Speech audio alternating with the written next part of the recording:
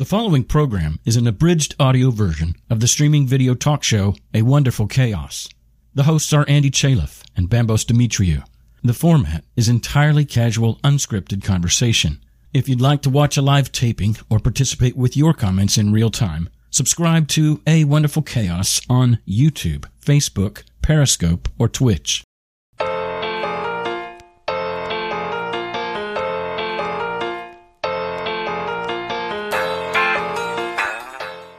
There's a great quote. I wrote a book called Heartbeats of Hope.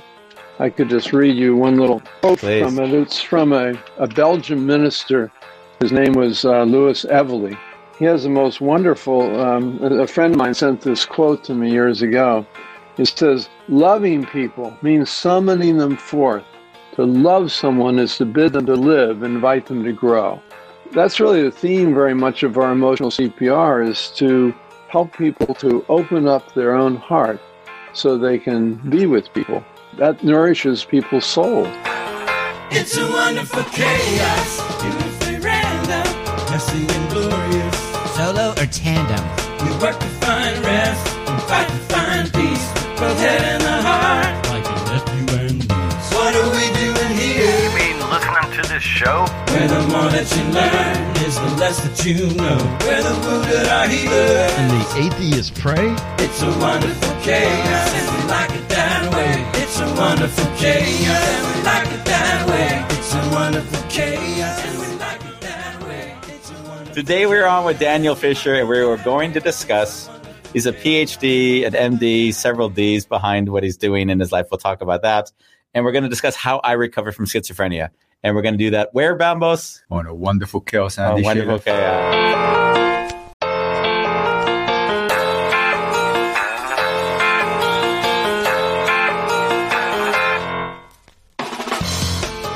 Nice. Andy. Yes, Bambos, Charles Demetriou. Andy came to my house for breakfast today. We had a 2-hour walk. Yes. 2 hours, right? 2-hour walk, and I did another 2-hour walk after I left you. So I did 25,000 steps today. I'm very proud of myself. I can't tell. Yeah, you can. There's a lot more steps needed to get rid of that belly. I can tell you that now. I've got a lot of steps ahead of me and a lot less food intake. Today, we have Daniel Fisher for a half hour. So we're going to continue the discussion afterwards. Yeah. And I was really excited about this topic. And I've really been excited because I've always seen this boundary between, I don't know what we'd call it, a mental breakdown or schizophrenia, and what I would call a form of enlightenment. I always have a hard time using the word enlightenment because there's so much projection into that word, and there's so much meaning that's inferred. But like the mental breakdown, like everything around me is a construct. And how do you come to grip with that? Well, somehow the whole construct falls apart in front of you. And then, so mental illness is kind of a weird thing. You could say mental illness is one step to enlightenment. And I don't want to use a big E word here. I want to use enlightenment in terms of when one has a state of clarity which sees through its current context. So seeing beyond the reality that it now has in front of its face. So what Andy's actually saying to everyone watching this, except for Daniel Fisher, we're all mentally ill. Yeah, that was my point. My whole point. I like Daniel Fisher in the background. I like when we get to talk about things when the people aren't on and we get to see their faces. Like, well, I don't know if it's because he's a PhD and the big D's on the back. So in a weird way, he has definitions for these things. We have vague ideas that we carry out. And my vague idea is that if we understand that this world is a construct, all of a sudden we have the potential to behave differently in it. If we don't, then we might let society dictate who we are. And we're confined often to society. So it's a question of how far do we go through that? And then is a moment of schizophrenia even required? I mean, that's another question. But I think the question is, what is the breakdown that allows you to see through your current, call it paradigm of living? And that would be something I'd love to dig into with Daniel. Just it's nice to give a prelude because we do have an accomplished person on the show today. Yeah. Not like there aren't a lot of accomplished people, but today I'm just going to read this. Dan's life's purpose comes from his lived experience of recovery from schizophrenia, which inspired him to dedicate himself to helping others find their voice and recover. He earned an MD and completed his residency in psychiatry at Harvard Medical School and has practiced as a board-certified community psychiatrist for 30 years. And then it goes on. He's done a lot of different foundations and different commissioners from the president onwards. And we're going to do that one? We did that already, didn't we? You're trying to make me schizophrenic. We're going to bring him on. We have him for 30 minutes, so we're going to enjoy the 30 minutes and continue after he's gone. Exactly. He's got a course to teach. He's got real work to do. And we're going to do that one? Hello, Daniel. Hi, Daniel. Hello, Andy. Hello, Bambos. How was the introduction for you? Yeah, where was I wrong? Oh, I don't know. It was intriguing. I like the playfulness of it. I mean, there's a lot we don't know, a lot we don't understand. Yeah. I don't know if I would say everyone's mentally ill, but I would say that we're all in a way in our own realities. And yeah, I mean, we construct our realities, and if we construct them, then we can reconstruct them. And yeah. Yeah. And sorry, you had a question. Andy often says that we live in our heads a lot of the time. So, and Andy sees the mind as a lot of noise, a lot of confusion. Yeah, I would agree with that. I mean, it's and I just give you briefly sort of an overview of what I went through.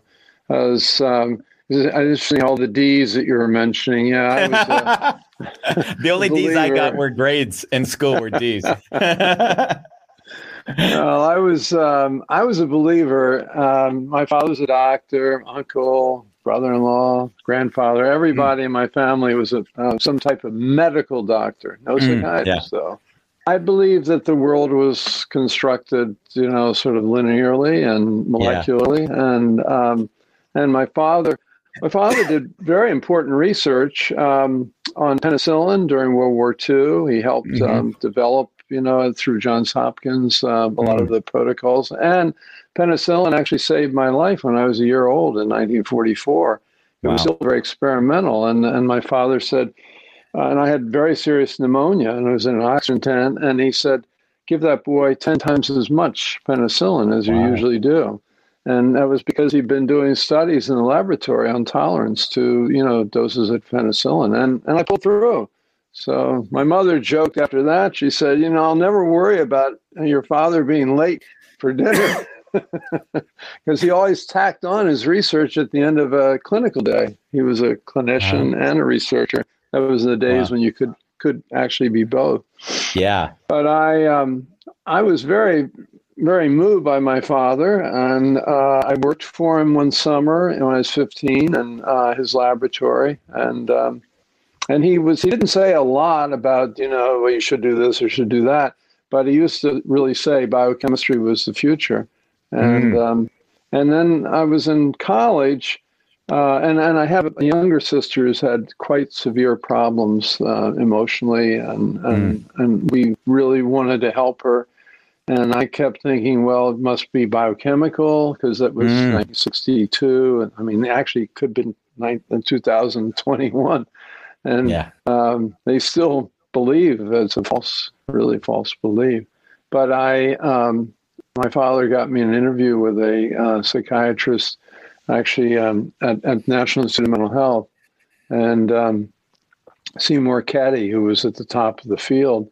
And he said, "Oh, you're a smart young guy." I was 18. He said, "Why don't you go into biochemistry, and get a PhD?" And I hadn't really thought about, I just wanted to be a medical doctor. But he was very convincing. Gray hair, I thought at that time gray hair meant a lot. Yeah, and as we a all lot do. of books.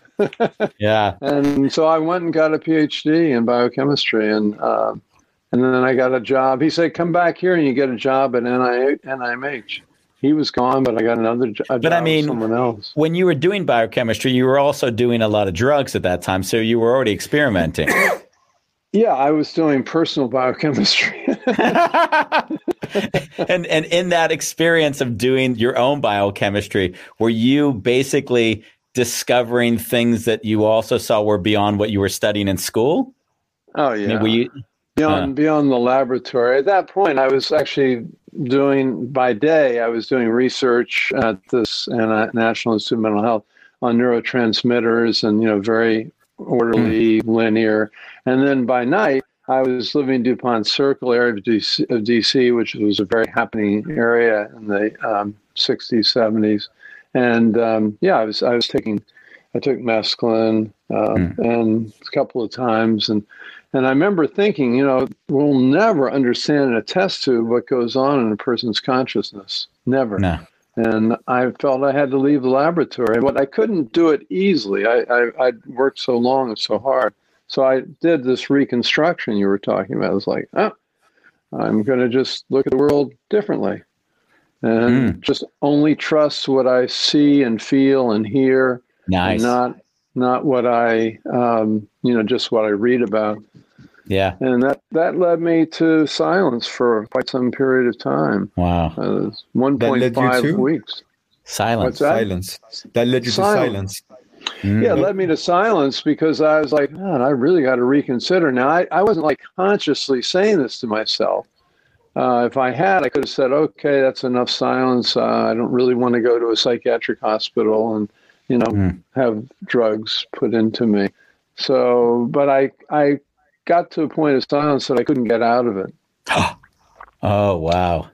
And that's sort of the dividing line between enlightenment and a severe psychiatric problem. Oh, wow. How old were you, Daniel?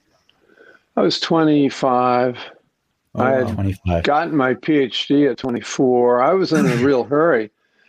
And then I joked that I was in a hurry to, go into another reality too.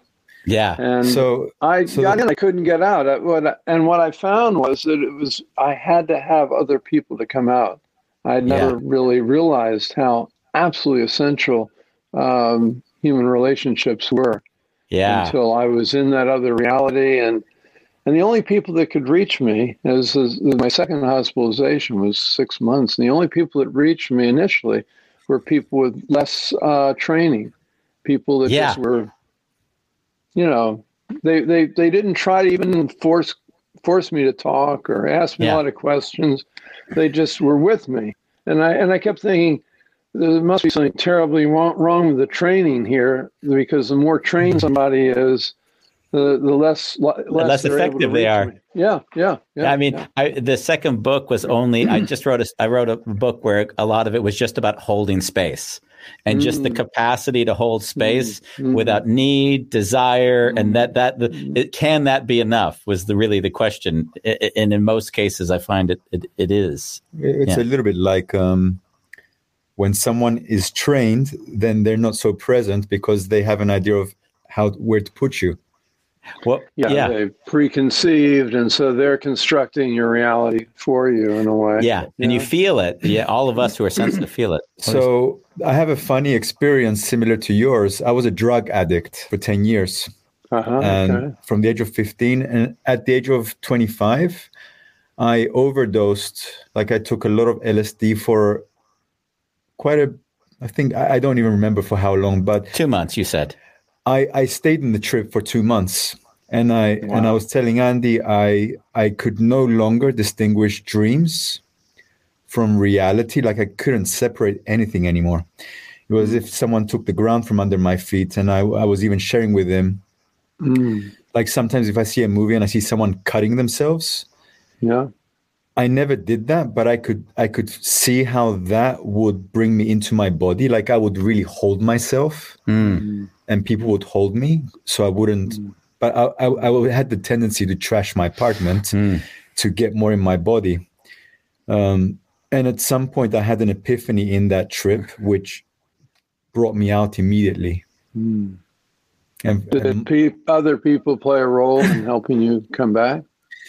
There were 2 people in my life that comforted me. But I had a hard time receiving love anyway in those times, so it wasn't easy for me to be with them. Like love is interesting. You mentioned love. I think it's very essential, and we always romanticize it. And someone says love, you think immediately it must be erotic love or something. But the Greeks had so many words for love, so many different types of love. Erotas, agapo. Yeah, what's that? Erotas, agapo, Is that the language of, is that in Cypriot? Yeah, it's Greek. Oh, it's Greek. And what's the translation?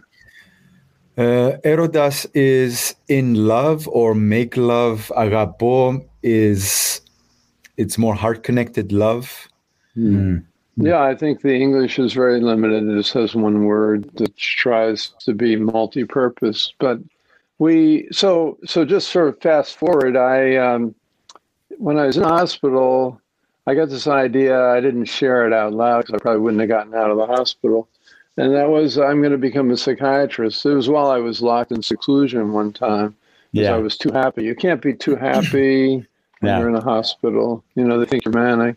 And I was just very happy because I'd had a pass. I'd gotten to go to my lab, which I really wasn't liking my lab, but it looked great after being locked up in the hospital.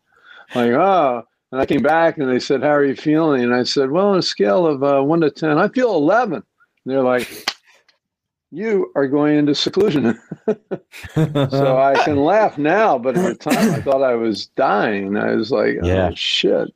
And then I lost consciousness actually in there. But just before I did, I did two things. One was I sort of imagined I was a bluebird flying out of the window. So I was like saving a part of myself from this experience. And then I said, if I ever get out of this, I'm going to become a psychiatrist and get the keys and unlock all these locked facilities. Oh, beautiful. Yeah, it's been hard, though. I mean, I got through. I think I'm not saying it was easy to get through medical school after that and to do my residency, but the really hard part has been trying to convince policymakers that that it's better not to have people in locked facilities. Everybody's afraid. They think, people are going to be dangerous. The most dangerous people are the people that haven't been labeled mentally ill. Often they're the more dangerous. Yeah. The policy in the Netherlands is very much to let all the people that would normally be in psychiatric wards live in the city. So if you're in the city and there's a lot of social housing in the Netherlands or in Amsterdam especially, you kind of know each social house has one wacko. Or one known wacko. Exactly. One that everyone knows about. And every 6 months, the police get called, they get dragged off, and they go away for a week or two, and then they come back. Basically, they put them back on their meds, right? That's normally how it's treated. And then they kind of sustain for another 6 months. But there's a very much an integration of whoever would normally be secluded from society is actually welcomed in. It is a very interesting system to see that here.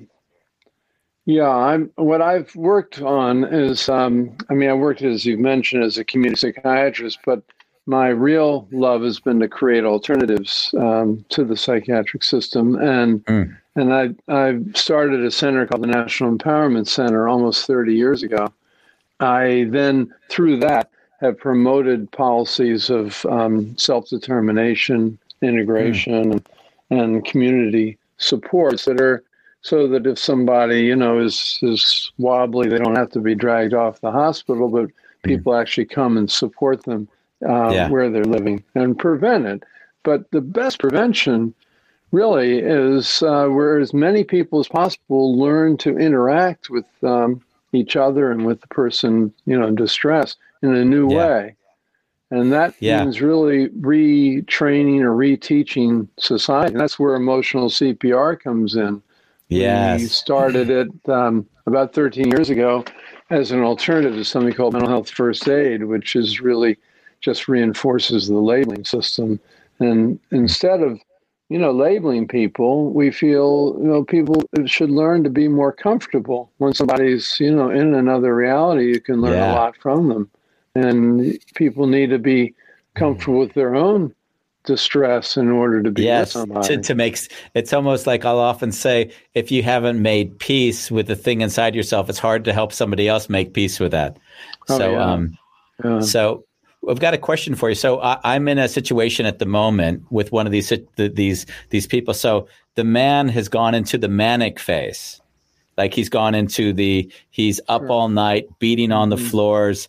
And it was interesting because my mentor who died 10 years ago, he lived in the building, which now somebody else lives in. And he would always walk upstairs and treat him with real respect, and he would never be angry. And he'd say, David, it's really hard. We're trying to sleep. And then in general, because he was treating him with love and respect, David, who would still be in his manic state, would in general do better than what he was.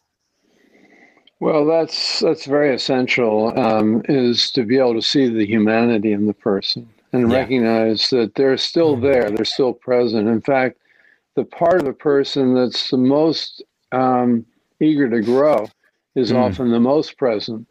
It's just that part is not just, is not recognizable either by the person themselves or by another person. And there's a great quote. I wrote a book called Heartbeats of Hope. And I could just read you one little quote from it. It's from a Belgian minister or priest who just spoke his mind in I think it was the 60s, actually. His name was Louis Evely, and he didn't write anything down. He just spoke. Yeah. And he has the most wonderful, a friend of mine sent this quote to me years ago.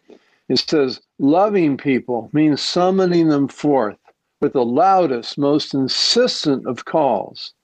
It means stirring up in them a mute and hidden being who can't help leaping at the sound of our voice, a being so new that even those who carried him didn't know him. And yet so authentic, they can't fail to recognize him once they discover him. To love someone is to bid them to live, invite them to grow. And that's really the theme very much of our emotional CPR, is to help people to open up their own heart so they can be with people. That nourishes people's soul, and their sense of self can grow. Because what prevented me, I think, from getting out of my silence was I didn't have enough sense of self that I could sort of say, yeah, I'm taking a break. Yeah, it might take, a couple of months. I got to reconsider my whole life. Yeah. But you need a pretty large sense of self to do that. Yeah, you do. You need to know what you need, that you need that, and you need to be able to declare it and not think it's a problem. Yeah. And to be with people that recognize that too. Yeah. And you're mentioning space.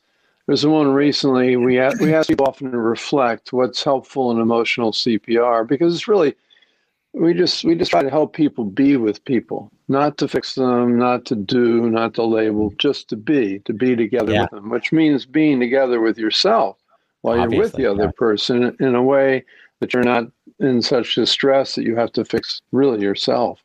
But this woman, she put it so well, a young person in Scotland, and we do this now all around the world. She said, with emotional CPR, it expanded my sense of self. And I just thought, by being with another person, she said, I can experience parts of myself that I hadn't been able to experience before. What you just read, it almost feels like if you don't treat people with compassion and love, like I just noticed I start to feel suffocated when I don't have that feeling. Interesting. Yeah. So when I heard you read that text, it really hit me. Well, the idea that we're carrying around a mute being is pretty profound. Yeah. Because we think we know ourselves, but we really don't. There's always a sort of a growing edge that's beyond the words, beyond our constructs. And it is a dream-like state, I think, and art and music tend to draw it out. But if we don't allow ourselves to be in touch with it, we die, I think. Yeah. So we can't overly think.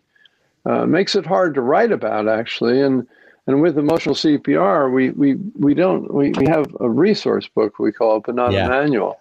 And we have intentions. We just have 7 intentions. And then the first one is to be with the person as fully as possible. And we draw on the Chinese character for listen, which is eyes, ears, and heart. To listen with your eyes, ears, and your heart. And your heart is really all your senses together. And to really, really be able to be there as attentive as possible.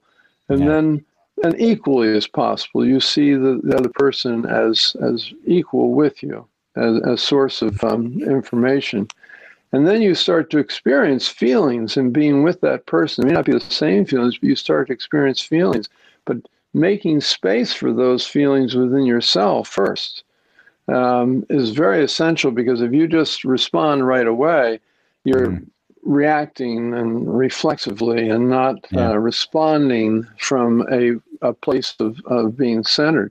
And then to respond is very important, though. And that gives, I think, the person a feeling that they exist, that their existence matters to you because you're affected by them. And emotions actually in psychology are called affects, as it is. And I don't love that word, but it is like if you're affected by another person's emotions. And then we say, be, don't do. Be, don't do. And that's very important, because everybody has a tendency to want to fix somebody else when they see them in distress. But the fixing comes from within the person. So then we say, the fifth intention is really, we'll explore the unknown together. I don't know the answer. I'm not an expert in your life. You're an expert in your own life. And that's recognizing and validating that they have the power to heal within them. And then when that happens, we have the R, revitalization. So we say CPR is connect, empower. We cheated a little bit. Power, P. And then R, revitalize. We actually do feel that we bring people back to life. And some people will say, it's brought back to life. Yeah, I can imagine that. That's the book right there, Heartbeats of Hope. Yeah. Beautiful. Someone told me that listening to my talk gave them extra heartbeats of hope. Nice. Yeah, as you spoke, what you spoke to really resonated with how I've kind of come to my own journey, because as I think you read a little bit when we discussed prior, that I did this tour through the U.S. where I just sat with 60 groups and said, write a letter to a loved one as if it's the last letter you're going to write them. And what I noticed is that before each session, I felt exactly the emotion that I was feeling, which was always hard for me to allow because it was so deep and so painful, that I would cry pretty much each session. So I wasn't a facilitator. I was an example of the thing I was inviting them to join me in. And what I noticed is that we got to very deep places without even knowing one another, just by being that example for them. And as you were just speaking, and I kept saying on the trip, love has to be enough. If it has to be more than that, then I'm not in for this. This isn't, my trip is only to be here in love, and that's it. And that was really the journey, as it was, that I could certainly identify with the words you gave to that experience with eCPR that you're doing. Well, it is profound. Someone that I work with, who's a trainer, also said, "Isn't it amazing? You can be with a group of people for just 12 hours, and they can share so deeply in ways that in therapy they might not." And quite a few people say, "Gee, I didn't share like this in therapy." And I think one of the reasons is that in therapy there's this distance, as people are taught, the therapist is taught not to share. And that's terrible, because we're not suggesting you share your whole life story, but your feelings and your authenticity as a person is like a role. How did you put it? Your role model. It's Gandhi. Be the thing you want to see more of in the world. I'm always frustrated when people throw vulnerability out and saying you're not being vulnerable, and I'm always laughing at the paradox that at that moment they're not showing any vulnerability, which is exactly what they're asking of from the other. And it's like, guys, don't you see it? You're not. So share with the person what it means to you and what the problem is, and then let them meet you there. But Andy, it doesn't work that way. Be vulnerable, please. I want you to be vulnerable. I'm not going to be vulnerable. Yeah, no you. We have a question. I'm aware of the time, and I see Bulang has a question. Is one of our regulars. Bulang says, under what circumstances is emotional CPR given? Does a person have to train in order to understand what is emotional CPR? Well, first of all, we feel it's intrinsically in everyone, the capacity to assist. And in fact, animals often do a better job than people because they are by nature nonverbal.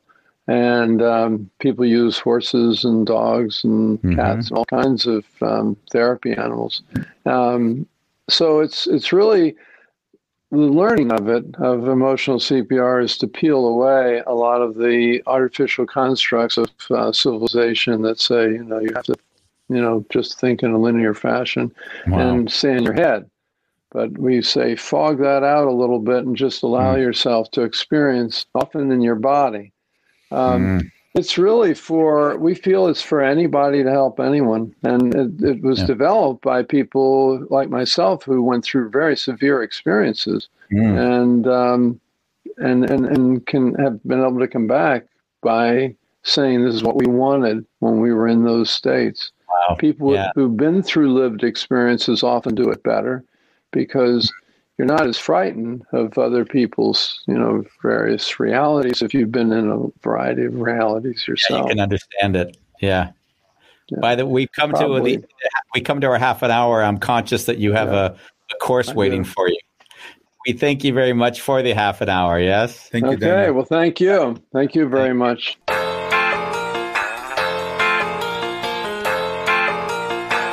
Wow. That was really. There was a lot of things that came up in me as I heard Daniel speak just now. I think I related to you. I never saw it as a mental breakdown, but remember in the last letter when I discussed Case, my mentor, who those who watch know that Case had a big impact in my life. There was a moment when I was I was blocking myself from seeing this identity of Andy. So we all do it, right? We all are not in touch with all the parts of ourselves. But at some point, Case was so rough on me. And in the book, I described it in such great detail that a lot of people were put off by Case. Like when they read that chapter, they said, this couldn't be a nice man. But Case really said, you're an imposter. You try to pretend that you're someone you're not. Everyone sees through you. When you say this, when you say that. So he was just really banging. And like when he did this, I had I would call it a acute mental breakdown. And I went home and I started to fall into sweats. And I was under the covers for 2 days sweating. I didn't eat for 2 days. I just sweat. And it was like weird, the weirdest experience. It was as if I had a cold, because it was almost like my whole cellular system was breaking down and reformatting. It's like all these things that I wasn't seeing in myself, totally confronted in the most uncompromising of ways. And then I remember the third day I kind of came out, and it did feel like a rebirth. But the weird thing is that we went right into a meeting with some man who was really judgmental towards Case. And now, you mean after the 2 days? Right after the 2 days. So I'm in this meeting and my heart is broken open, and I'm with somebody who's projecting and having a lot of aggression towards him in this. And I didn't have the barrier that I'd normally have because I was broken so open that I started to feel everything on visceral, strong. It was like, wow, you're, where it would have been something I would have noticed, and I would have been able to park it in my head and then deal with it. I couldn't deal with it. It was raw and real and in my face, and it was overwhelming. It was almost like vibrating. I don't know how to interact with this anymore. It was like my system hadn't yet learned how to process this flood of information I was now receiving, because I broke down all my barriers. So now I could feel so much more, but I didn't know how to deal with the feelings that were coming in.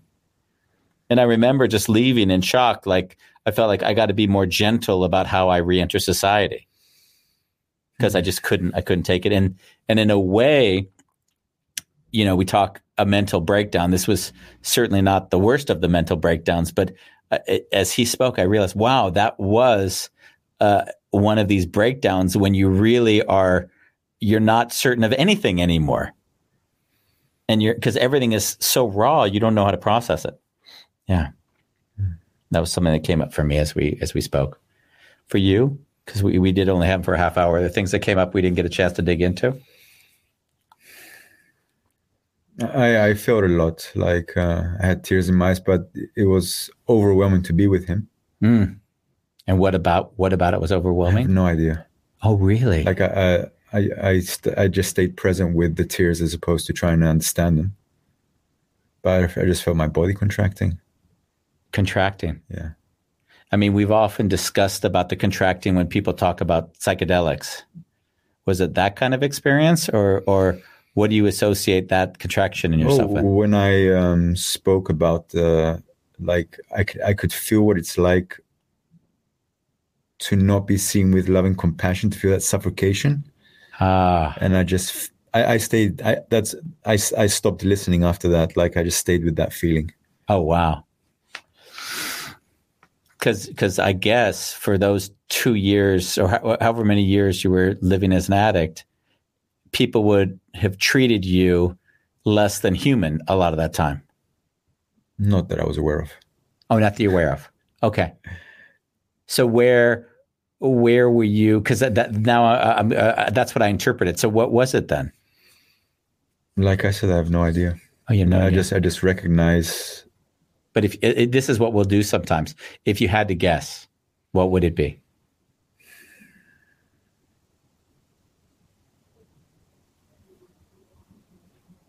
Nothing's coming. Nothing comes up. Okay. No. Interesting.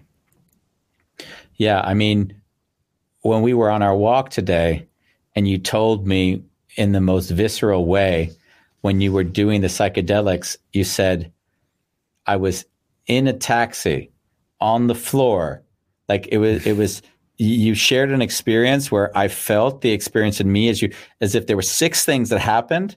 And from in your mind, the time of the switch was literally seconds. Yeah. It was like you open your eyes, you're in a cab. You open your eyes, you're in a club. You open your eyes, you're in bed. And just nothing made sense. Like at some point, it's like, oh, you've got my tattoo. I remember this, like in a club. You've got the same tattoo as me? And I really freaked out in the club.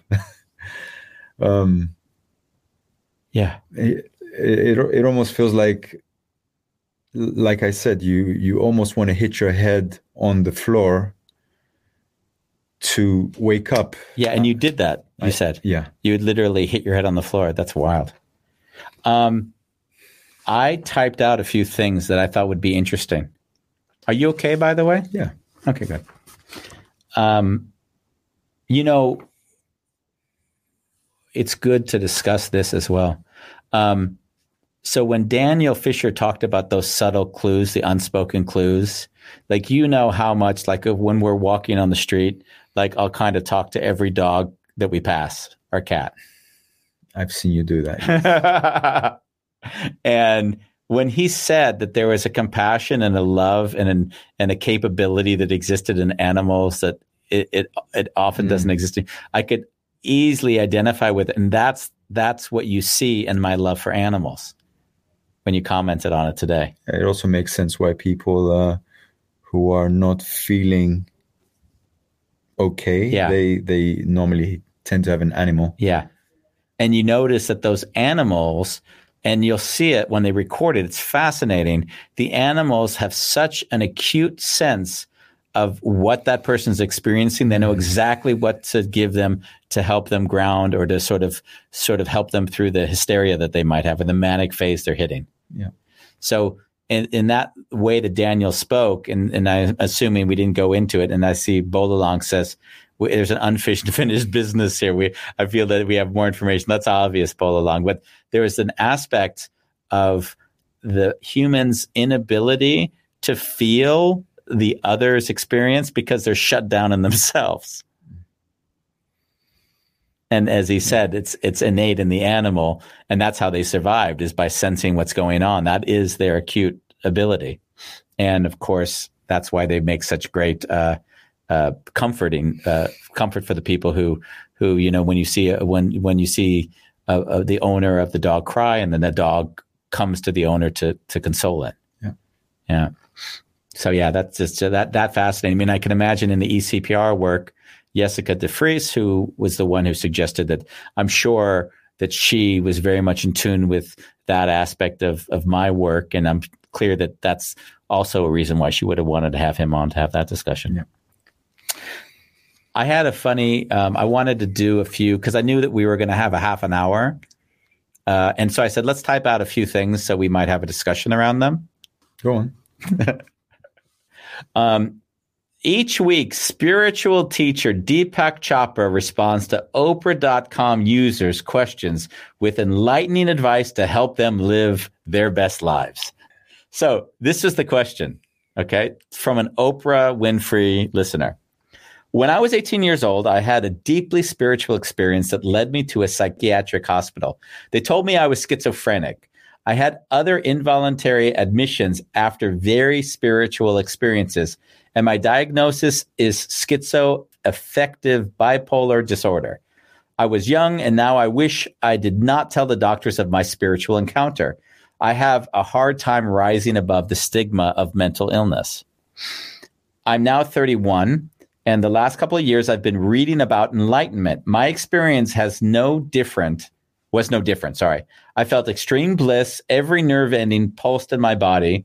I experienced so many coincidences beyond any reasonable explanation, but my location was in the West, not the East, and this has affected my whole life. Is there a line between mental illness and enlightenment? Wow. And Deepak Chopra responded to this. Yes, Deepak Chopra responded to this. Okay. Like, let me guess. I kind of feel a little bit allergic towards. I know. I thought you would. That's why I'd love saying his name out loud when we did this. So I'm kind of like when I hear him talk, sometimes I just can't connect to the guy. Oh, really? So I'm wondering. No, I'm really curious if he's able to hold that space. Interesting. I don't know. I mean, what I always find is that everyone will speak enlightened phrases and words and statements. So I don't have any aversion to him. I just think, why is he any more special than any of the 100 other people speaking wise statements, right? Except he's better promoted at times, right? He wrote a few books. So this is the response. It's Michael W. from Columbus, Ohio wrote that. And it says, Dear Michael, no, there isn't a fine line between enlightenment and mental disorders. What you are dealing with is an esoteric or mystical, or isn't esoteric or mystical, yet it isn't, strictly speaking, illness either. Many mental hospitals will not permit Bibles in the wards because it is so common for the mentally ill to fixate on their inner illuminations. Such fixations are a frequent aspect of manic states, paranoia, and schizophrenic breaks. I thought that was kind of interesting. Is that if you start to read the Bible in current states of mind, then all of a sudden you'll go into a very, very, you'll derive different meaning from it, right? You are right in a way that if you have been born in the East, your predicament would be viewed differently. You might have been labeled God mad, which sounds more tolerant. But in India, at least, the God mad are let loose on the streets and lead quite aimless and chaotic lives on the fringes of society. I am sympathetic with your desire to view your illuminated states as spiritual rather than psychiatric. But you fail to mention the side of your condition that has brought you suffering. It makes me sad to tell you this, but mania doesn't cure depression. No matter how high you get, no matter how close to God and free of this earth, your flights are going to end in crashes. And I'm sure they already have. Manic states convince you that you have no problems, but that is an illusion. You need to take care of your condition medically. That was interesting. I believe that if we had this discussion again and we had Daniel Fisher on, he wouldn't agree with this, I'm pretty sure. Yeah. When you find yourself in an elevated state, may I suggest you write down your experiences in a journal. Later, when you come back down to earth, read what you have written. If it still makes sense to you and feels meaningful, continue to journal and deepen your understanding. But if your journal entries look unrealistic, grandiose, or garbled, they may indicate your ecstasy is mixed with a good deal of agony. I wish you well. Love, Deepak. Interesting. Remember the show we did when we had that guest on recently, Chris Palmore? Yeah. And he said that he had these, what would he call them? Manic fits, I think, or some term he used. I don't really remember. Grandiose ideas. Wow. He was like really grandiose, like living in this intense state. Yeah. I never, for Chris, I didn't see him feeling that was enlightenment in any way. I think he said, hey, I just have to be cautious because that's in my DNA sort of thing. Yeah. So yeah, I found it interesting how Deepak addressed this one. And after hearing the message from Daniel Fisher, Deepak says, address it with chemicals. Daniel Fisher says, listen, you need to be in an environment that knows how to support you in a way through that process. Yeah. And I think that's a little bit of the point I was looking at when we started this is as you go through your own mental breakdowns so you can reassimilate into a new reality, are you in a support group or in a society which can create space for that and knows how to support you there? Yeah. And it's not black and white, by the way. No. He also said he's not saying no to meds, but it's that and. Yeah. Yeah, that's it. Or. Yeah. And by the way, we have had a lot of comments come on, so it would be nice maybe to share some of those. Jessica says there is a film which you may want to see. It's a nice movie that's called Crazy Wise. So go to www.crazywisefilm.com. Thank you, Jessica. Thank you, Jessica. And thank you for recommending Daniel Fisher to come on. That was really nice. And this one's a bit of a long comment. So we'll just look at what she's written. Crazy or wise, the traditional wisdom of indigenous cultures often contradicts modern views about a mental health crisis.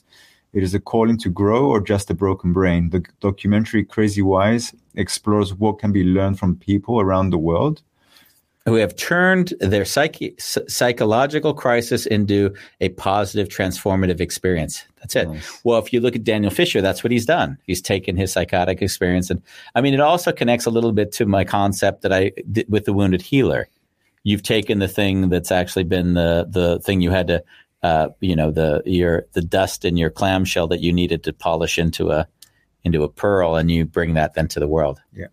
Bolalong has a comment to Deepak. I'm completely with you, Bolalong. I didn't read his comment. What's Deepak, his comment? I often don't get exactly what he's trying to say. So this is kind of funny because you spoke about it yesterday, I think. Right? I didn't speak about Deepak, but I spoke about when we went to the Being There film with Peter Sellers and we talked about enlightenment. The whole concept is if you talk just vague enough people can interpret wisdom into it that they then all of a sudden come away thinking you're much more insightful than you actually are, essentially. Right? Love it. Yes. Christina has been enjoying the shows lately. She wrote me, so thank you for that. Jessica, what I've learned from Dan, he is not anti-med. Sometimes they're very helpful. Yeah. I didn't have the idea he was anti-meds. I guess the reason I commented was Deepak was like, you've got to be medically treated. He was very clear on it. And instead of saying, hey, maybe you might consider, that was a little bit of the thing that I thought was, yeah. So, and then Christine said something else. I completely agree. The risk is when all the shift happens in isolation. And that's the issue, is that when one doesn't know how to ask for help and the surrounding group doesn't know how to support, you've got a dilemma on your hands. How can you support when the individual who's going through this psychosis or this episode doesn't even know where to begin? Because they can't ask for help. Exactly. And so what do is they'll often call and then they'll get them medicated. The interesting story I mentioned earlier about this neighbor who Case would usually go to visit, have kind words, show love, show compassion. What happens today is that same person is now acting out manically. Today he is. Yeah. And how they interact with him is they get the police involved, they record him, they put more and more pressure on him, almost encouraging him to be worse so they can use it against him. Yeah. Yeah. And he he's not very present to see what's happening, so he becomes more manic yeah. and more aggressive. And then they use that against him. So in a way, how we've set up society is you're a bother to me, so I got to get rid of you. And unfortunately, that's why the system doesn't allow the space. And I think I didn't tell you, but I have a new house that I got a few months ago. We know I told you about the house, but I didn't necessarily tell you. The neighbor across the way is somebody who's basically socially supported. So they got into an accident, they have brain damage, and they have real issues with cleanliness. And so when you walk in, the house smells a little bit because the person hasn't cleaned. Every 6 months, they bring a truck where he's a hoarder, and they'll pull everything out of his house every 6 months because he continues to hoard even though they clean the house up. And when I got into the house, I was like, oh no, I've got somebody over there that stinks. And then I didn't personalize him. I didn't give him an identity. And then one day I saw him in the hallway, and I went right up to him and introduced myself. And I realized I saw the humanity in him. I saw the trying in him. I saw this loving energy. I also saw the manicness, talking about neighbors that he hated and all of that. And I realized, wow, those neighbors, like Dan mentioned, didn't have the ability to connect with him. So I just showed him a lot of love, a lot of appreciation, a lot of understanding, and we created a very nice connection. And yes, the hallway smells a little bit. And actually, if giving him that love and support helps him thrive in society in the way he can, wouldn't that be a better world to live in? Yeah. And I kind of felt bad because I did also see that I at first didn't want to see him as a human because I didn't want it to smell. So I didn't actually connect to the person. I just said, oh, I bought a new apartment and I don't want it to smell. So in that way, there was a part of me that really didn't see him. And when I saw him, I must say, I felt love. And I really felt beautiful. It's like, again, the world was flipped upside down and it made sense again. Beautiful, Andy. Beautiful. Yeah, it was really nice. Christina is sharing a few things today. Do you see anything that catches your eye? I witness this happening in my own family. People around are often so scared that close the dialogue. Yeah. Yeah, and then the person feels isolated, of course. Yeah, and then they feel isolated. Because when this consciousness opening is happening, the first emotional reaction is fear. Yes. Yeah, it was interesting, Christina. Like, I remember when Dad, we talked about on the show, Dad was totally bipolar and abusive as a kid. So as a kid, I was not able to deal with it, and I deal with it in unconstructive ways. And what I noticed was this funny moment. When I started to go see therapy in college, I started to get comfortable and more capable of dealing with all of the chaos. And what I saw, the consequences. You got therapy. Yeah, in college, after Mom died, and then I had to deal with Dad. It was like I needed to talk to someone, and it was in the book. Remember, she tried to hypnotize me and that stuff. But what I thought was really interesting was that when I healed myself, I was now an example, and everyone saw that I was getting healthy. They started going to see psychiatry. So there was like no psychiatry in the family, but it was like Andy went, and he's now sort of functioning, and he seems better than he was and everything. So all of a sudden they started seeing psychiatry, which is a really funny evolution. Was, one person starts to get healthy and they are an example for everybody else. And how did that change your relationship with your father back then? Because it took you 10 years. Well, I mean, remember that I was still in a relationship with my father until he disowned me, and that was a few years later. Yeah. So I mean, if I look at the evolution, I think it's hard. We've discussed it before. When you treat your parent not as also a child, you get stuck. Because I think there was this beautiful thing I posted on the Inspire Vulnerability page on Facebook, is that we forget that as children, we're watching our parents grow up, right? Yeah. I saw that and it just hit me. It was so, and I think in a way, when you're young, you look at your parents and you hold them in such self-esteem. They're the ones, your rock, and they know everything. And I think the quicker you realize, oh shit, they're making it up as they go along like everybody else, then all of a sudden you can treat them as other adults instead of getting stuck in this codependent, I need you to be the type of daddy or mommy that you need to be so that I feel okay. Yeah. So, I don't know where I was going, but I think in that way, I got comfortable with dad being dad. You know, when he would say horrible things about my mother, I wouldn't get triggered anymore. I was just like, wow, dude, you got some issues. You know, I mean, that was and up to that point, he was like, oh, you're beating up this sacred woman, my mom, you know, the most pure individual, you know, like I had all that stuff going on. Yeah. The story that you shared earlier, when Case beat down on you. Yeah. I had that moment with you, right? In the workshop that we, the 15-month course. Yeah. And in those 15 months, I think with Joan Loacio was one of the worst. I stayed upstairs. When you say worst, let's make sure that we say I like the worst experiences, not the worst trainers. Yeah. She was one of the best. Go ahead.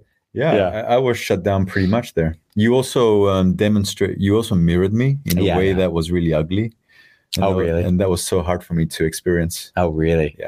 Yeah. Yeah, when I showed you that was what Case did for me. Yeah. Yeah, that wasn't easy, as you know, because in a way, like I almost hit you. Yeah, you could have. I mean, I knew what I was doing. I remember seeing you taking the Kleenex box and throwing it against the wall. And I'm like, oh shit, we're moving in the direction that's going from anger to violence. And what's that boundary? And, you know, that was, So this workshop, guys, was the one that really helped me. How do I say it, Andy? These 15 months really helped me find peace. Yeah. Yeah, you couldn't love that part of yourself. Yeah. You judged it. And you pretended that it wasn't that way, which is even harder because you couldn't even accept that was who you were. Yeah. Yeah. Like sometimes when I think about the role that you played in those 15 months, I was like how much love you held in that space. It's insane. I never felt so much love. Yeah. Yeah, it wasn't easy, I can tell you. I know. That's what I felt. Yeah, there was that moment on that training specifically. I kind of was like, we're getting to that. We've set enough groundwork that we can take another step. Because as a coach or a mentor, you're basically assessing how much pressure can this individual take and integrate it. Because my job as a coach or mentor isn't to push you. It's to give you enough so that you can swallow it, digest it, and create another foundation. And I think that sometimes people try to, like, it's an egoic thing. A coach's job is like, oh, can I push him? Can I push him? Can I, not actually discerning, is this the right time to put on the accelerator or to let it go? Put on the accelerator or let it go? And I think that was that one moment I knew that if we didn't address the anger issue, that it would just continue, but it would be acceptable. And I think I think we got in 9 months or something when this happened, this instance, it was like, this is the moment when we can no longer let this behavior be acceptable. Otherwise, it's just enabling it. We're now saying this is acceptable. Yeah. So yeah, that was an intense. You actually took me through 3 stages, I remember, if I'm right? I don't remember. What was it? The first stage was, if I get violent, relationship is over between us. That was a prerequisite for us working together. Yeah, people should know. Case died. You called me the day of the funeral. You said, I've trashed my house. I'm on the verge of hitting the. You called me. Oh, but you asked me to call you. I didn't call you. No, Casper asked you to call me. Oh, is that right? Yeah. Oh, I was even surprised to get a call from you. I don't even know. Yeah. Well, and then there was no exchange of money. There was nothing. So when you say it, they got to understand the context. I said, I will work with you, but I'm not getting paid for this. I'm not. So the one thing is, if you're violent, it's over. Yeah. It's over. I told you, don't even call me. Be violent and then don't call me again. But that's it. So yeah, that was the context. And back then I was wild. Like I had no social understanding that I didn't have a problem with violence. Like that's what I grew up in. And for me, that was a normal thing, a way of being. Yeah. And the second stage was at some point, I was not, you told me from this point on, no anger. This was in the workshop. Okay. And that's where I learned, if I don't jump to anger, I'm in pain. And then I started, like, I would make all these videos of me crying because like I wouldn't allow myself to go into the anger. And I just started to discover, oh, fuck, every time I'm angry, I'm suffering. Yeah. But I got stuck in that. Yeah, you did. But I also wanted to, let's speak, because I like, now that we're talking, I want to be specific but the reason for this was because you were not allowing yourself to feel the pain behind the anger. So when we said no anger, it wasn't really no anger. It's no ignoring the pain behind the anger, which is you're not allowed to pretend like there isn't pain there. So you have to allow that pain in. That was it. Yeah. And that was like, that was heavy. Yeah. You cried for months, not even weeks. This went on for months. Just months. It's like all the anger, all the pain that I suppressed just poured out. And then the last stage was actually really grounding the whole experience. Yeah. And not needing it to be anything more or less, actually. Yeah. And also acknowledging that anger wasn't a bad thing. Yeah. In fact, it was important. But now there was a difference between just being angry and experiencing the anger in yourself, which you couldn't do that before. Yeah. You were just angry. And then that was okay because that's what you modeled after your dad or whatever was going on in Cyprus at that time. Yeah. Wow. It's beautiful. It sounds like you've got a CPR course in you right now. This is how it works, Bambos. Like, he had his psychosis and he said, this is how I got out of it. And then people had their experience of, this is how I got out of anger. And then they create courses around it.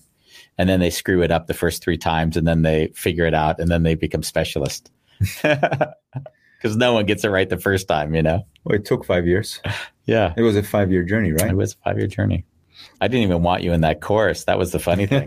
You like had to demand to get in. That was you must have been so offended. You're like, Andy, I'm like, you're asking everyone to join your course, but not me.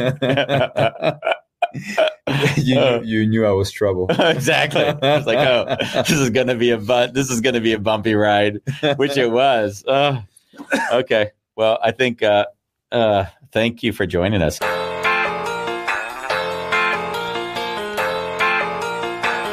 It's a wonderful chaos. We like it that way.